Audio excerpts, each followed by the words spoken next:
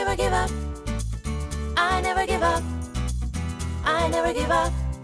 Turn around. Hi, guys. Welcome back to my Steps to Sobriety, my show on YouTube and as a podcast with me, your host, Stefan Neff. Today, I have got a beautiful guest back with me because Clarissa Kristjansson was with me about a year ago back. But her topic is so important and so close to my heart that I thought, I want her back. We need to talk more about this transformation that each and every woman will go through in their life. And that is often, it's bizarre because women either hate it, they love it, they're proud of it, they are ashamed. Every single emotion has probably been attached to menopause. And it is a part of life. Yet it can be such a confused time for the women, for the men, or for the significant other, shall I say. So high time that we touch upon that topic and see how a more holistic approach maybe could change all our lives for the better. Clarissa, welcome to my show. Oh, Stefan, thank you so much. And for having me back again to keep talking about my passion point or points. That's right. And it's so important because there's firstly, in the medical field, we constantly learn new things. And it is actually an exciting time, 2023, to be out there, because whatever I have learned when I went to university in oh goodness, a different century, things have changed dramatically. And our understanding, especially in the functional medicine realm, is so much nicer. So the holistic approach. How did you get into that yourself?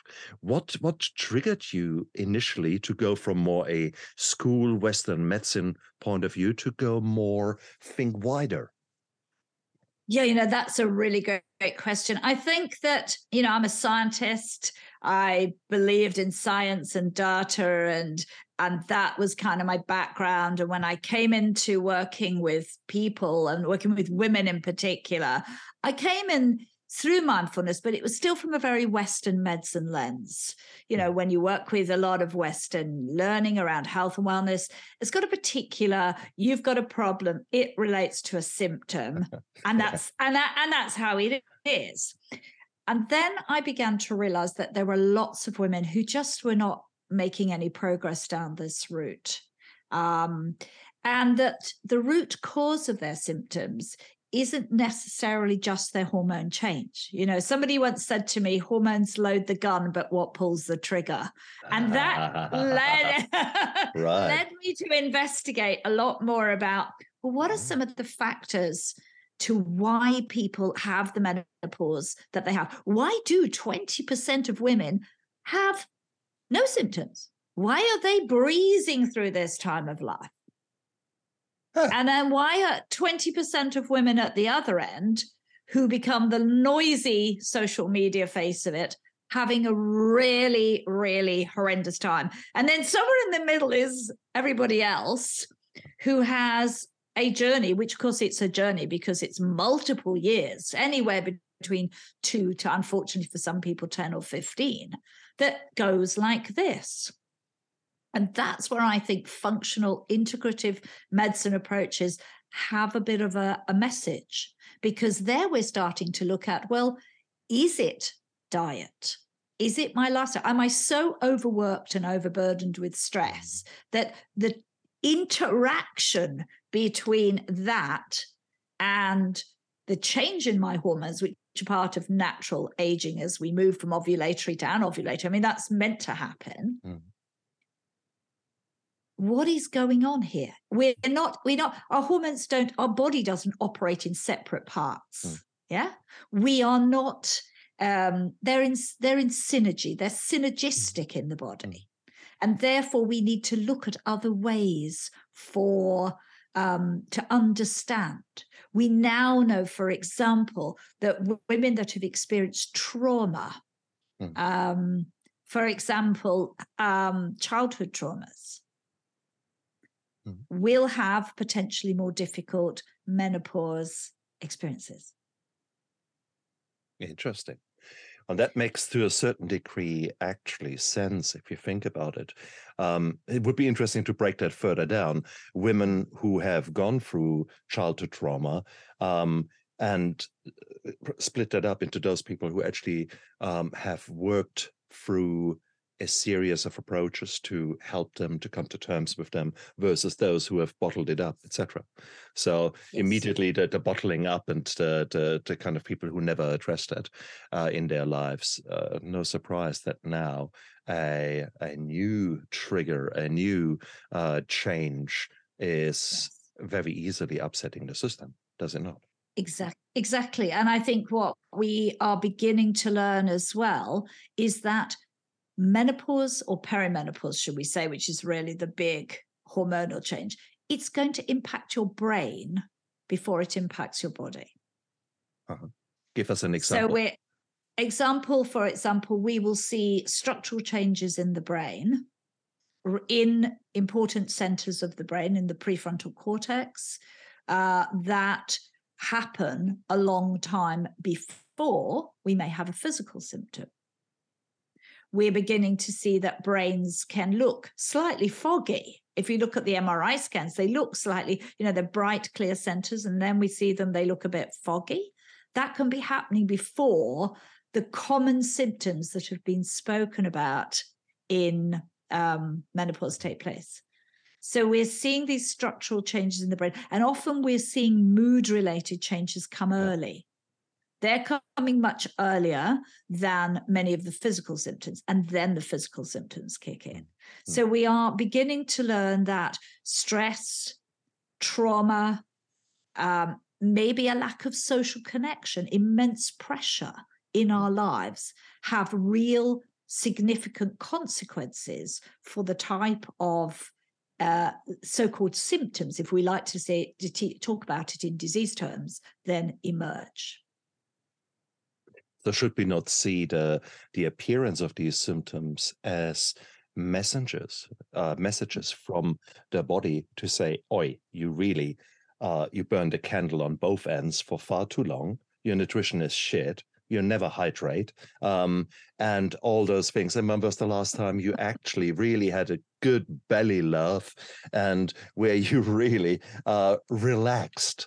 Well, the last 3 years were horrible for many, many people out there. So does that not automatically mean that actually the menopause is predictably a chaos, or am I too easy? Is that too I don't know, too obvious? I think that it sounds really obvious, but it's still not part of the popular cultural narrative.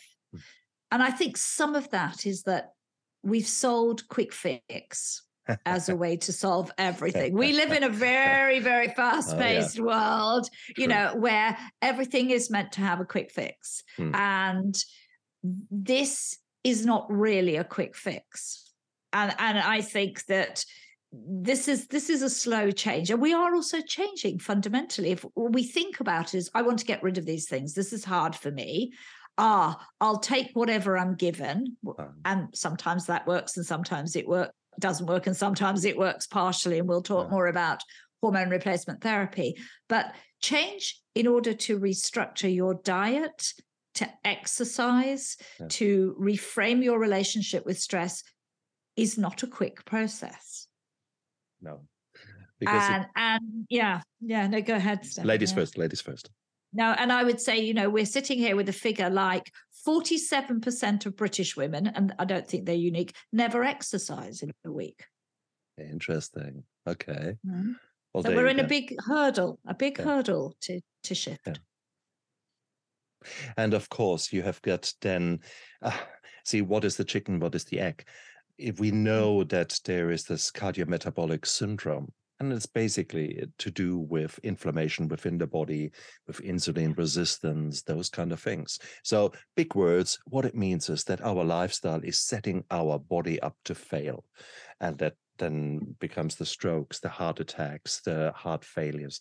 All those kind of things are out there that are essentially are caused by our lifestyle and strongly contributed. Yes, there are genetic predispositions.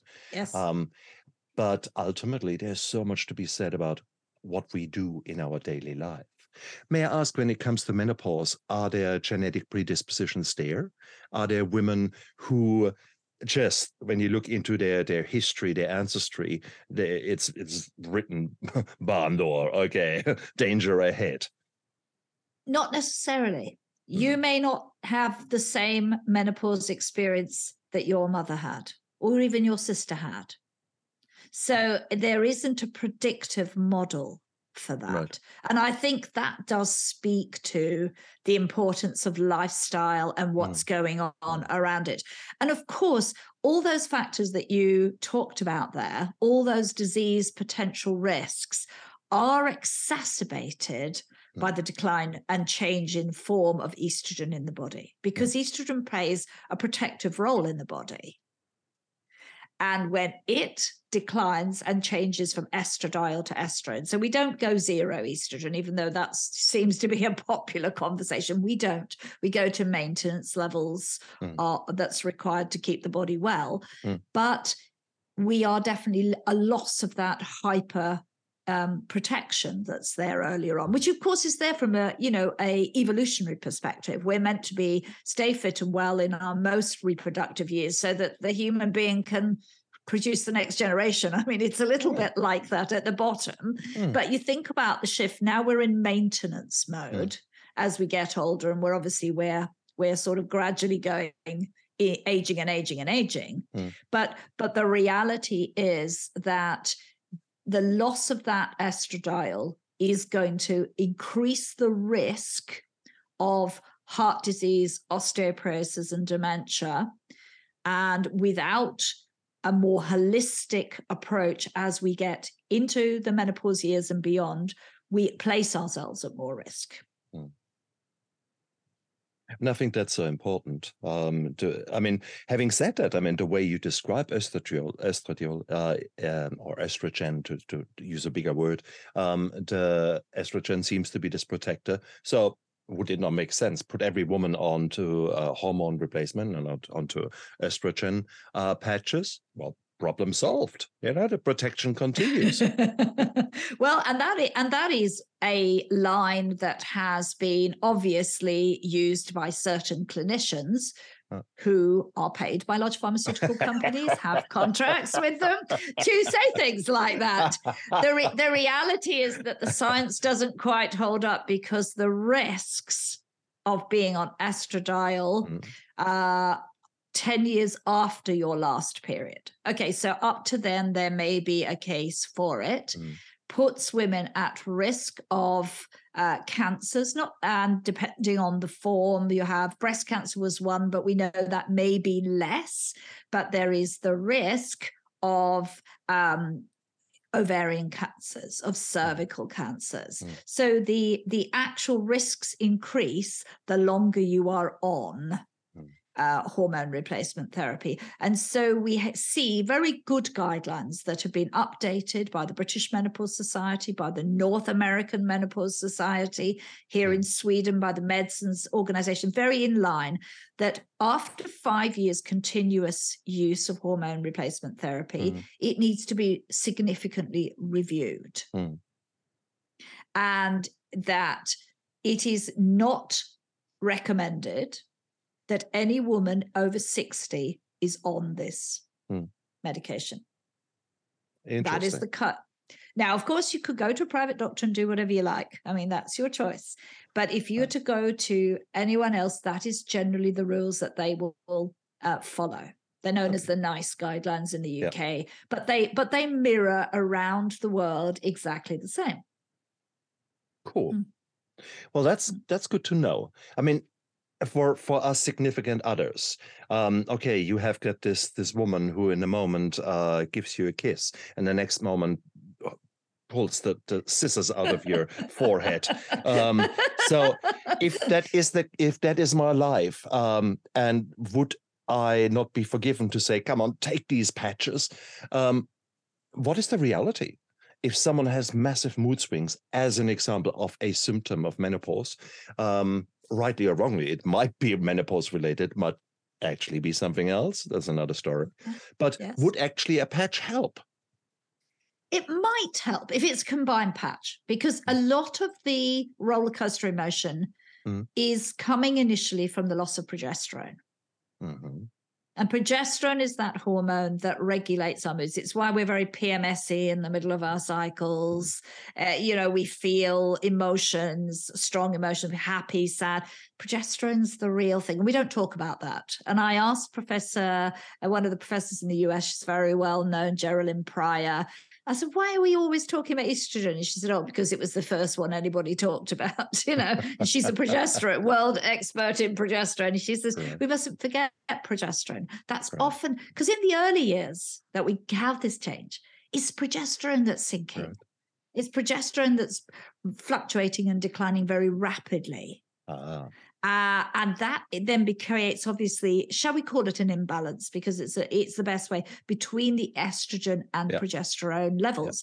And I would say an imbalance. I don't think it's right to call it estrogen dominance, because that gives people the sense that estrogen is huge in the body, and it's not any more than it was. But there is this bigger gap between the two. And so therefore, we're seeing those effects. And progesterone impacts our ability to be calm. It's a supportive, it operates on amygdalas and the hippocampus in the brain. So we're more stress reactive. We find it harder to sleep. Okay. Yeah. So if we say that the risks of a patch after hormone replacement therapy are mainly related to estrogen, are there progesterone patches that could be of assistance, maybe with a lesser risk or at least a different risk profile? Well, women are taking progesterone at certain times of the month in different forms, and then estrogen alongside it. Yeah. So they have a regime of how to take the two medications together. Right. So essentially a bit like the pill for anti-contraception. Some of the pills, Okay. Yes. Well, then coming back to the PMS symptoms, the premenstrual tension, PMT, or premenstrual symptoms. Yes. So if a woman has a lot of those symptoms in the early part of their life, is it then predictable that they also continue with their menopause in a similar way? Quite possible, yes. Quite possible that they will have a more difficult time. And obviously, depending on what you have, you may notice those changes more strongly. So I think there's, and it's good to say, I think that you can't talk about menopause without talking about menstruation, really, because they're all a continuum. Sure. So being kind of connected to the two, there is definitely women who have PMDD, which is a more serious condition. They will also experience their menopause more intensely. So there's a continuum in this relationship that needs to be looked at. And that's why it's very important to talk to women who are 35, who are 30, who are 20, to start saying, are you aware of this? Are you putting in place strategies that can support you in order that it's going to be an easier ride? I mean, it's a very difficult conversation. Who at 20, 25 wants to talk about the menopause? Well, since I seemingly have married the full house of PMS and now the menopause, I strongly suggest that should be put somewhere into the fine print, and being not so fine printed, actually big, bold letters. Know about this, yes. That's right. Be aware it. Lay your foundations. Yeah. That's right. But who does that? We are only nowadays coming a little bit more to terms with the fact that we are the product of trauma in our past, the product of everything that is happening to us, and that we often contribute with bad nutrition, etc. So all those things are sort of coming together, and it's only nowadays that we sort of start to realize, hey, we can actually do something about it. And I think that is so important. I mean, it is, whilst as men in my age group who are often suffering from very similar experiences Yeah. I mean, everyone says, oh, it's just this knowing grin, but also a feeling of hopelessness, because we have no way to support our gorgeous women. And I think that is the key thing where you're coming in, because you're saying, really, actually, yes, there are these hormones going, but ultimately, yes, you can do a patch, but that has risks. And by the way, you can't do it more than 5 years. So what are actually other things that women can do? Are there ways, are there natural ways how to maybe even out the hormone imbalances? Absolutely. Well, I think diet is the number one thing, Right. and it always has been. Diet in Eastern medicine is at the front and center of therapy. Yeah. Always has been, whether you're Ayurvedic or Chinese medicine, that is center. And we're sort of learning now that diet in the West now has huge implications. Because again, there's a hormone link. We had to go back to this one, but we are likely to become more insulin resistant as estrogen declines. So therefore, we're more at risk, and we have to think more about the diet we're having. We have to think about that estrogen changes not just your wrinkles. I mean, this is what happens, because obviously we lose collagen and we lose skin and the ability for the water to hold skin and stuff. But that's happening on the inside. That's happening to your blood vessels too. Your blood vessels don't have the same level of integrity because estrogen is involved in maintaining integrity of internal vessels in the body. It's why your pelvic floor starts, declining. It's why lots of the inside of you is going on, which of course leads to longer term health problems if you don't maintain a good diet. And diet is such a great way to start, and it sounds like you always say the same thing, but a plant-based diet is a very good place to start. Because first and foremost, you're coming down from sugar. And sugar isn't what we want. If we are having all these hormonal changes, we know that sugar gets stored as fat in the body when we have a diet that's high. We also know that when we go into, or we don't know, I think isn't talked about enough. I know, but I know lots of other people don't know, should we say, that when you go through menopause, your gut functions slow down. So your food is not processed through your gut at the same rate as it was before. That leads you to be at risk from IBS, other forms of bloating, and a whole host of other issues in the gut. And women talk about bloating. They talk about IBS type symptoms, but they don't make the connection, or even people who work as nutritionists are not making the connection, if you're just someone doing general nutrition, between hormone changes and what's happening in the gut. But if you have a diet that is rich in fiber, not over the top, but is richer in fiber, you are obviously moving your digestion more regularly. You are also supporting a healthier gut microbiome. And your gut microbiome is this wonderful world of billions and trillions of good bacteria that are going to do something fantastic. They produce serotonin in the gut. Serotonin is very important. It travels to the brain and is your happy hormone. Have mood swings? You want more serotonin. It's supporting and balancing, and obviously a whole load of other chemicals.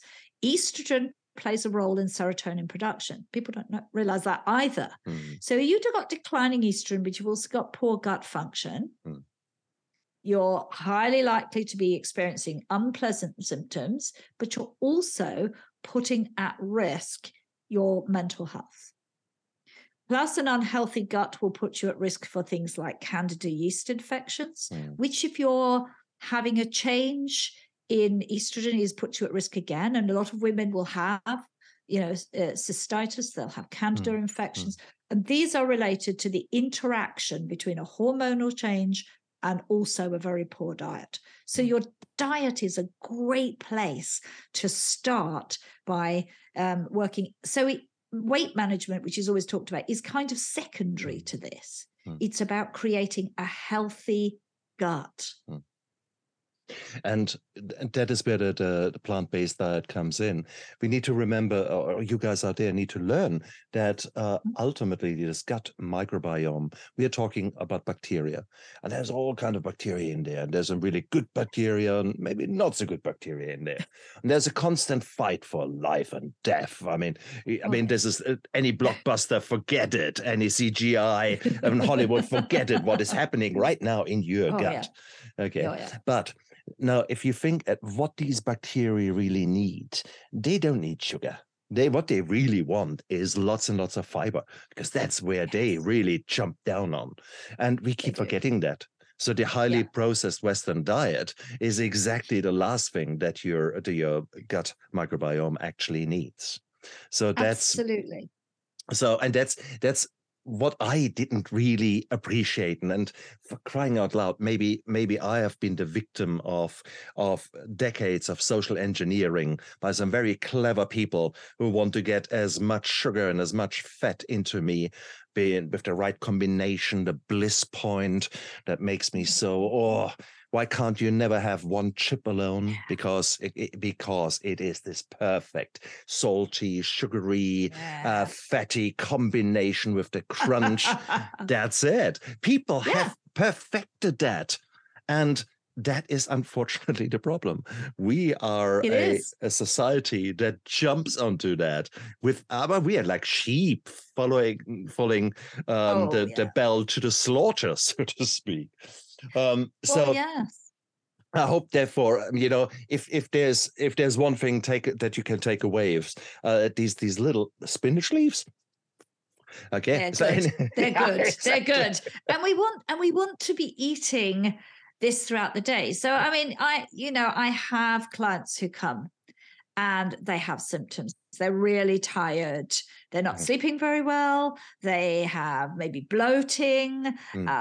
Life just feels tough, hot flashes, the whole lot. And the very first places we just talk about, and we talk about the diet, and I don't make judgment, I just look at it. And for a lot of women, there's no breakfast inside them, so we start the day with minus breakfast, and that never starts the day off well. I know there's all sorts of fad diets, but no, sorry, breakfast is quite fundamental. Oh, no. But what about intermittent fasting then? We know fasting is equally a actually very good thing for the gut. So how does that work? Because you've got you say you need a breakfast, and then other people say, no, you need to fast. What's the story? It's very controversial with respect to menopause. I think the answer is there are some trials going on at the moment with Professor Tim Spector to look at intermittent fasting in menopausal women. There are some people like Dr. Stacey Sims, who's a very leading nutritionist and therapist. I think she's based in New Zealand. She is absolutely adamant that it's the wrong thing to do. So there is controversy here. I think that it can be very beneficial for us at certain times, but I think to skip breakfast entirely and run on empty all day, which is much closer to what the women I meet do, is not the right thing. I think there are different types to intermittent fast. We don't all have to be 16-8, 16 hours of no eating and cram everything into 8. There can be a 12 and 12, which may work better for you. So it's not a one size fits all. I think that the difficulty is doing it in practice. If you think what people's lives are like, and I can look back to my days in corporate, you arrive in the office at 8:30, you're straight into a meeting. Forget intermittent fasting. You're never going to get to that breakfast point at 10 because you're going to be in some meeting that you never got to. And then so it becomes coffee on the go, lunch at the desk. A sandwich and something is not actually the best lunch for you either. Exactly. Because it tends to be low on plant-based food. By the time you've hit 3 o'clock, you're starving. So something sugary keeps you going. And then you come home and you're really tired and it becomes pasta carbonara and a glass of wine. All of those things are fatal for the gut microbiome, quite frankly, Stefan. I'm laughing, but but it is, in that way. And so I think to eat well, we have to be more deliberate about it. And that's where it becomes hard. That's where we have to give people plans to work to that they can work with. Yeah. And I think it is. And less liquid food and stuff, that's popular, like kind of. What, liquid food as in Chardonnay or Pinot Gris? Liquid food. No, liquid food. Well, that as well. That doesn't help us at all. No, what are you referring to when you say liquid food? Smoothies, green juicing. There's no fiber in that. Interesting. Yeah, and lots of sugar. That's exactly right. So, and sometimes that is a pitfall that you can go to. But I mean, everyone says celery juice is so healthy. You should have your celery juice every day. I mean, all the chlorophyll in there, all the green stuff, magnesium, beautiful. What about that? Well, I mean, it's not bad as an adjunct, but it doesn't, really work in the same way. You want fiber in your gut. So you're much better, a really good breakfast, for example, would be take some kefir and Greek yogurt, mix them together, throw in some berries, some nuts, and some good seeds like flax seeds. They are high in phytoestrogens, which are nature's estrogens. And they will go into the estrogen receptors, pop in nicely into those little receptors in your body and do the job that they do the same job as HRT. They just don't last as long in the body. And there you are. And then go to lunch, have a salad, throw some edamame beans in, eat some chickpeas, in your salad, and then come to dinner and then have something simple like baked fish or with plenty of vegetables. And it sounds but it is such a fundamental habit that you're establishing, and we can see it if you have money to burn and actually do every month some really detailed testing of the various markers of inflammation or the markers of your metabolic well-being, or not so well-being for that matter, you will see that a certain not so nice things go down when you actually adhere to those diets, and those things that are maybe really good for you go up. So we can measure that. But unfortunately, it is so much easier to just go for that muffin or that cheesecake or both. Have a muffin and a cheesecake. Oh yes, have both. Have both. Go for both. Why? That's why right. Go not, for gold. And it's just. We need to address it, though. We need to be clear that we have at any one moment in time, we have got a choice. You can either work on your relapse or you work on your recovery. That is as far as addiction is concerned.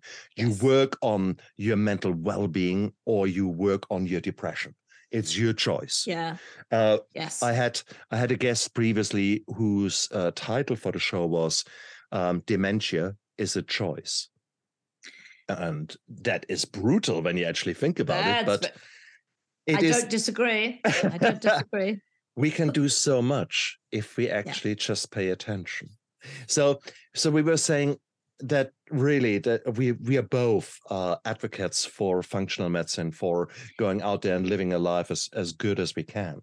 But there are some women who need a gynecologist or a family physician to be by their side. Which women should definitely go along that route of a more westernized treatment, i.e. patches or something similar? I think that they can be for anybody who's struggling. I mean, if you look at the guidelines, then we're saying if you have extreme hot flashes, and there are women who will have hot flashes for, may have up to 30 episodes a day. I mean, that's not possible. Or you're drenched in sweat every single night and you're having to get up. And we're not talking about I'm a bit hot. We're talking about I have to change all the bedclothes, all my clothes, and then try and get back to sleep. That's a different thing. And we know that hormone replacement therapy, if we look at the guidelines, vasomotor issues are primary usage. Tick. If you can't sleep to the point that it is just crippling, then hormone replacement therapy may help you to get back on track alongside other things. So the guidelines from a Western medicine perspective recommend cognitive behavioral therapy, but I think you could practice mindfulness or whatever else you wanted to do to recorrect that. Mm. If you are at real risk of osteoporosis, and it is in your genes, and it is clear, then hormone replacement therapy will help to maintain your bone strength and density. Mm. Those things are totally clear. Mm. And if you have experienced extreme depression, anxiety, you are bipolar, or you are diagnosed with a schizophrenic disorder, that is not an option for you to go it on your own. And for some of the women with severe mental health issues, they may need specialized psychiatric care. And people like, for example, Dr. Luann Brizendine, who's a very well-known women's psychiatrist, she talks about microdosing HRT for her psychiatric patients. She doesn't go for it. She microdoses it till she finds a dose that works with them alongside their other medication.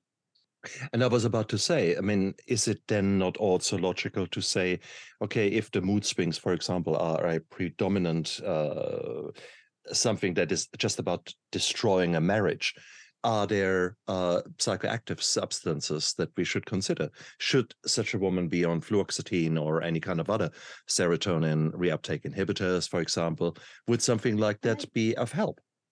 Yes, of course. I mean, I think that the sort of it's never as cut and dried because we're individuals. So the answer is, for some women, that is not an option for them not to be on that. And I think where the problem has come in the popular narrative has been, oh, well, he gave me antidepressants, the doctor did, because I came with menopause symptoms. Well, that's wrong too. But it doesn't say if you're a mental health patient that you shouldn't be. Your medication has to be right for you, and it has to be a combined medication, and it requires an expert. I think an interesting conversation I had with Professor Joyce Harper, who's head of reproductive science at University College London. She was one of the guests on my podcast. She said, well, really, your mainstream GP shouldn't be in control of this medication at all, in her opinion. She said, because they really don't have sufficient knowledge about the interactive medications and how things are supposed to work together. You should go to someone who's a specialist.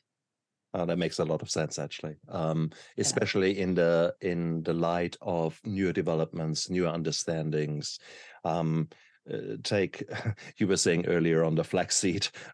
We know that 2 tablespoons of flaxseed in the morning and the evening is probably a pretty good thing to deal with some of the nasty versions of cholesterol. It is actually an example where by using something that is very simple, where you don't make much money out of it as a big pharma industry, you can actually help with your metabolic syndrome, and on the other side, equally with your menopause, and probably with a number of other things that we haven't even mentioned about. Okay, exactly. So I think sometimes what we're seeing is good diet, the right kind of exercise for you at whatever time you're at. Those are fundamentals of life. Exactly. And we need to move. We can't not move. We're getting stiffer. We're not getting younger. And we know that loss of estrogen leads to a loss of muscle mass, but we're all aging. So that happens with men too. Just can happen at a faster rate because of the estrogen decline. So we need to be doing strength exercises. Indeed. And we need to be moving. And if we feel really fatigued and exhausted, then don't try and do 7 HIIT exercises in a row every day.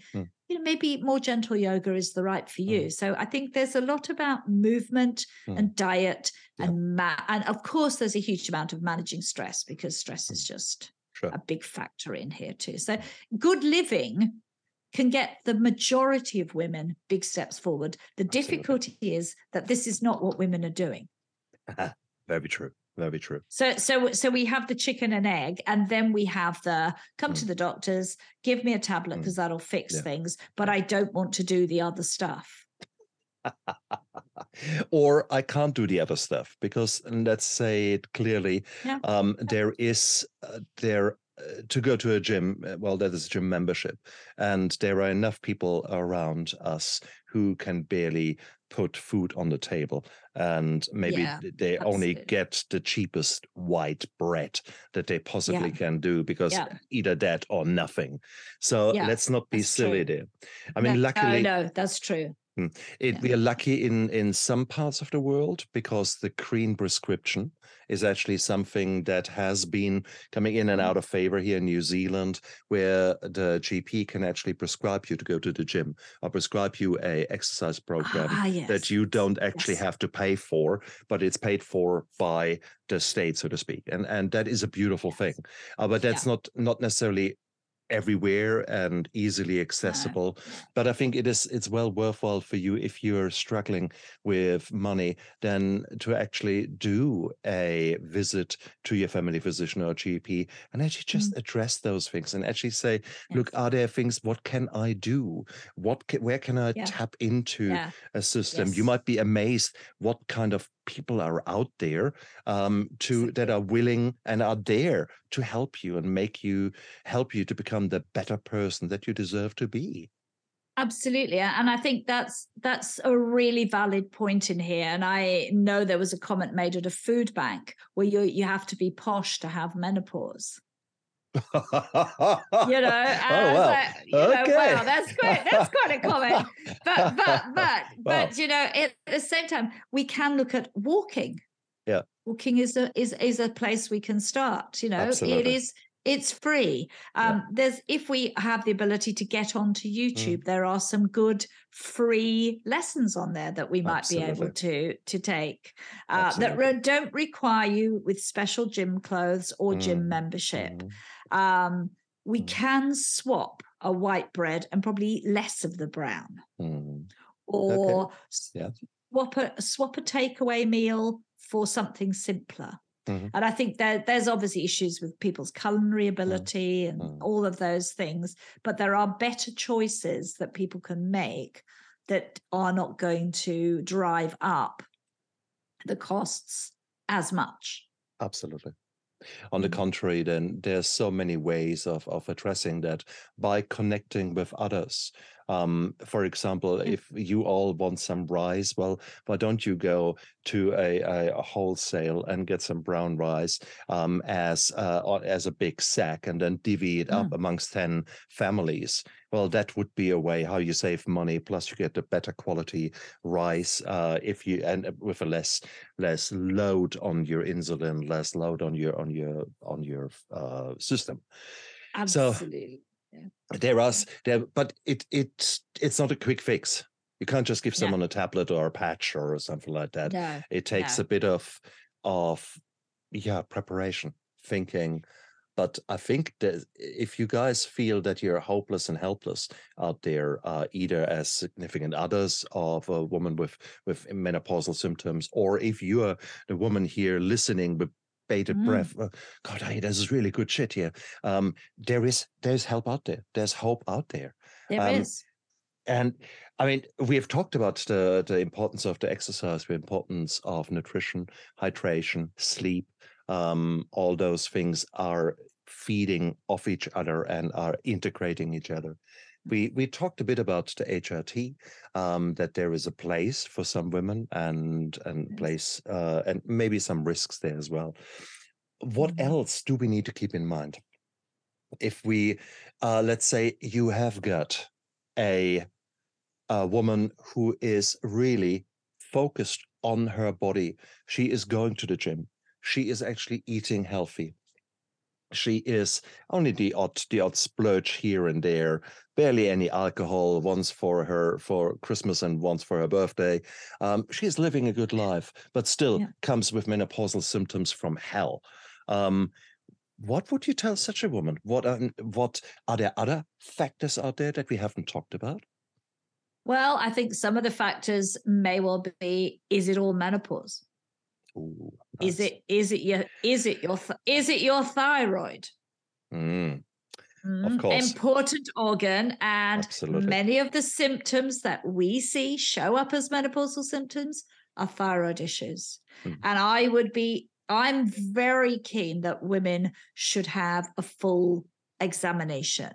Now, there's not a test for menopause, so I'm always saying there is no test because your hormones do this the whole time. So they're fluctuating. So you might be here and they say you're not menopausal, but go and have a full range of tests. You should be looking at your thyroid and have all 4 of the key thyroid tests that are available to you, because that may be a particular part of where you are. If you need HRT, you may need to have a different conversation with a specialist. That may help. You may need to look at other things. Is it DHEA levels? Have you got out of the box cortisol levels that need some support as well? All of these things you need to have tests for.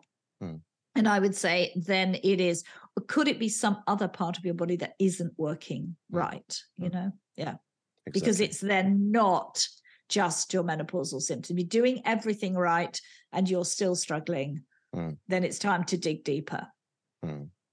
That's really good. But it's also, let's not forget that you can have 2, 3, 4 problems at the same time. You could have, of course, your menopause happening because it's part of your transformation as a woman.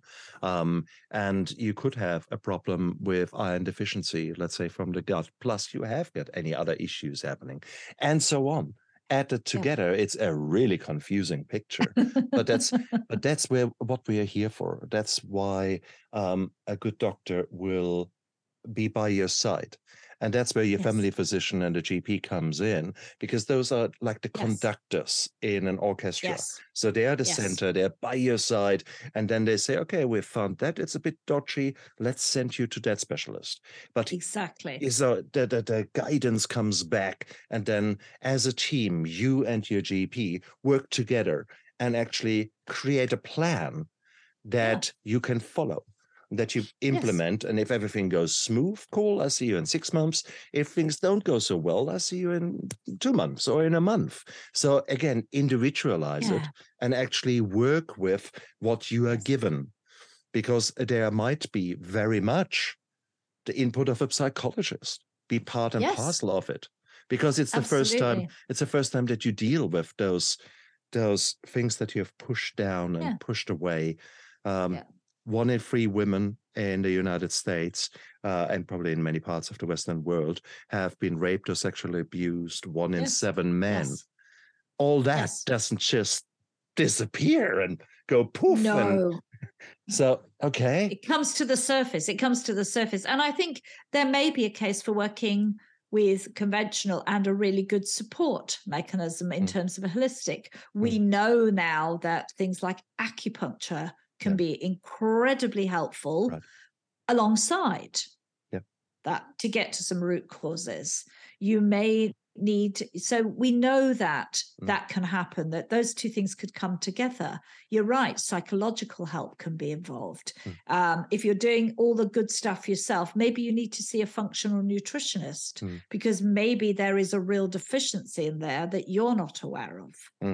So I think it's about, and again, that's harder if you're not economically able, but and because services are hard. But if you have the resources, then you may have to put together a suite, or maybe a continuation of different aspects of help and support that get you to where you need to be. And it's also important to remember this does pass. It does eventually pass. A lot of the menopause symptoms will disappear after the years. And we do know that women feel a lot better quite suddenly in terms of the roller coaster. Right. We're still going through phenomenal change, because even if our menstruation is over, we're still going through a lot of hormonal change, but it's not as chaotic. It becomes a bit from a roller coaster to this nice calm sort of sea where we can gradually accept and allow the remaining changes. And then we're aging after that. So, I mean, it may also be that there's fear of aging and tied up in all of this too. Oh, absolutely. But again, this is something where we as a society need to implement better ways of supporting each other. Just because there is a number associated with your body at the moment, it's called age. Well, No. The next 50 years going to be exciting for me. Exactly. I know it is, because we are learning all these kind of things that we can do to help our body and maintain our body at peak level. I mean, how beautiful is that? So no, I know. this is exciting. This is It exciting. is. It is. We're starting to say, well, I can do lots of things. And I think it's a great time to sit back and say, actually, do I want to keep living the way I've been living? You know, once we're sort of 50, 55, if we have a family, they're pretty much out the door at 55. And we can stand back and we say, do I really want to do the job I'm doing? Is this still giving me the thing? In our 50s, do I really want to do another 15 plus years of this job? Or do I want to do something different? What are my relationships like?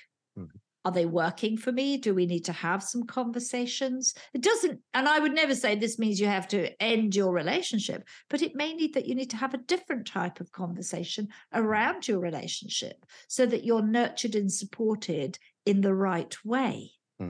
What are my interests? Do I like the job I do, but I don't have a lot of interest and hobbies? Are the things that I've put on the back burner for all these years? And maybe I'd like to go back. I see people doing phenomenal things, phenomenal stuff, you know, traveling places, starting blogs, writing books. All of these things are possible for us to do that we can begin to take up and create a life that makes us great. I always think the Blue Zone study is a wonderful example of people living well into their 80s and 90s through diet and exercise, but a lot of it was social connection and having purpose. And I think a lot of us trudge through those years. We don't have purpose because we get focused and tied into families and costs and mortgages and this and that. And it's about maybe having time to reframe, actually, what is that I want to do? I love it. Absolutely love it. And yeah, it is. There is a life waiting for us out there, and women should consider the menopause as a kind of a bell ringing, but not the bell of, oh my God, I'm losing my womanhood. No, you're like a wake-up call, maybe the alarm going, and say, okay, you've come on, you've been 40 years now in your job, at home, you've done all these roles, and maybe is it time to just step off your hamster wheel for a moment and actually think what's going on. So maybe look at it positively from that point of view. If we have the mindful approach to actually say, okay, does that life that I've been living for 40 years, does that still suit me? Or is it time for a little rethink and learning new behaviors that maybe set me up in a much better way from now on forward?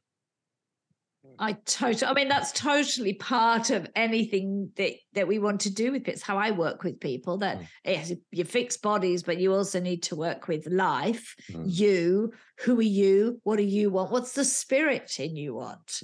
Are you doing things that you enjoy? Because if there's no joy, we're never going to stick on the diet or the exercise program. We're never going to do any of those things. Exactly. But we are also just dying a little bit of us if we have no joy. And what that looks like for you looks different for everybody. So there's not a blueprint. You know, it doesn't all mean downsize to a small apartment, get rid of your husband or partner and, whatever. It doesn't mean that at all. It just means some completely different things for each and every one of us. Absolutely. And I think there are lots of people out there who make great role models for people in their 60s and 70s who we should be putting forward. They're not celebrities. They're ordinary, everyday people who are doing amazing stuff that's bringing them joy and doing other things for other people. I think community is a big part of what we can be involved in too. So true. So true. I love the passion in your voice. I love the passion in your eyes. That twinkle there. That's exactly the way I want to live, and that's why I get up in the morning and want to do my show here, because I can bring people like you on who are so steadfast in their approach. And guess what, guys, out there, it's not easy to follow all that or to do all that. And are we sometimes relapsing, or are we sometimes tired and going for a fast food? Of course we do. But we always know that there are choices. And once you've got that privilege of choice, then you might actually say, well, actually, no, I want to now have a glass of water, and I will actually have something really nice. And I will actually take a time to prepare myself something. And you might be amazed, it only takes you 10 minutes, but you have done it yourself, and you've done this lovely, I don't know, maybe some nice salmon on some salad there, and your mouth goes watery already because you think, wow, that tastes good. It's good for me. You've achieved something. You thought, wow, I did that. And it's so when you add it up, there's so many benefits from a little thing where you took control and where you made the right choice for yourself. Wow. How beautiful is that? Exactly. It's beautiful and simple to do. We don't celebrate those small steps that lead to big change. That is what we need to do. Yeah. So be inspired and do small things. Yeah. Absolutely.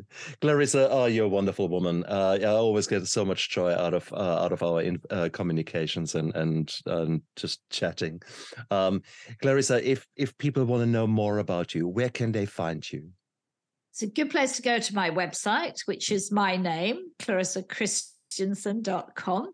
And you get a good sense of what I work with, how I think, things you can join in, because I have classes that are free to working with me personally. So there's a range there for everyone who wants to learn more, live more holistically. I'm on Instagram mainly. That's my main social handle, which I think Stefan will put that Instagram, Thriving Through Menopause, or listen to my podcast, Thriving Through Menopause, where I interview lots of amazing menopause sort of experts with a holistic view on the world, and women who have incredible stories of turning their lives around too, and just be inspired. Beautiful. And guys, don't forget, it's all down there in the description of the YouTube video of the podcast. It's all there. What have you got to lose? If you want to know more, if you want to explore this opportunity a bit more, it's all there. Clarissa, I sent you all my love here from New Zealand all the way to Sweden.